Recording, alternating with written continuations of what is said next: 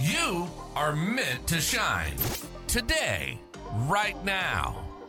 Regardless of the struggles you're facing, you're meant to live the life of your dreams. Meant to unlock the seeds of your greatness. You came here for a purpose. Join your host, Pamela Gear, as together we dare to shine.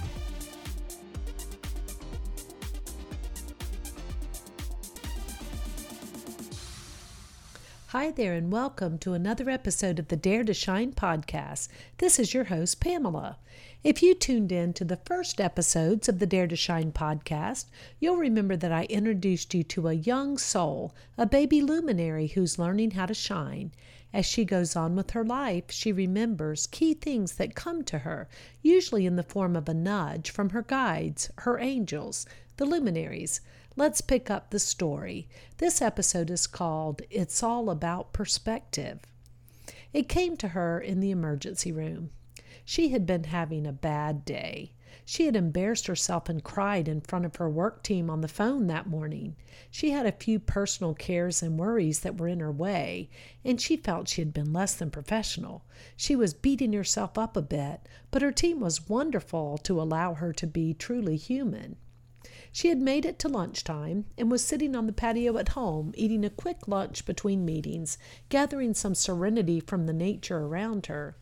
All of a sudden, she heard a crack and managed to move a bit sideways in her chair when a large limb fell about 20 feet from the tree over her head. It splintered into 3 big chunks as it hit the patio, with one of the chunks falling directly on her foot. "Ow! Ow! Ow!" she howled. "What the heck?" The luminaries gathered around her and were worriedly whispering to her, stroking her hair, comforting her. She rocked back and forth with tears in her eyes as she called her husband, who came to take her to the emergency room, and here she sat. "I must be under a dark cloud," she groused to her husband. "This has been a really crappy day, and now this." He tried to comfort her, but it fell on deaf ears. "She is really quite fortunate," a luminary said to the others. "It could have been so much worse," they all agreed. "She is fundamentally well, if a bit battered from her experiences," said another. She suddenly found herself thinking about her perspective of being under a dark cloud. It did feel like a lot of crazy things had been happening lately, a lot of challenges. But you know, she suddenly turned to say to her husband, "I am really a very lucky person. That tree limb could have fallen on my head, or it could have crushed my foot." As she finished up at the ER, riding in the car on the way home, diagnosed with a broken toe and a couple of hairline fractures, she thought again about being lucky, about how fortunate she had really been to have such relatively minor injuries. Yeah, it was not great to have to wear a boot for 4 to 6 weeks, but it could have been so much worse. And while it had been embarrassing to cry earlier in the day, the team had been so really very kind.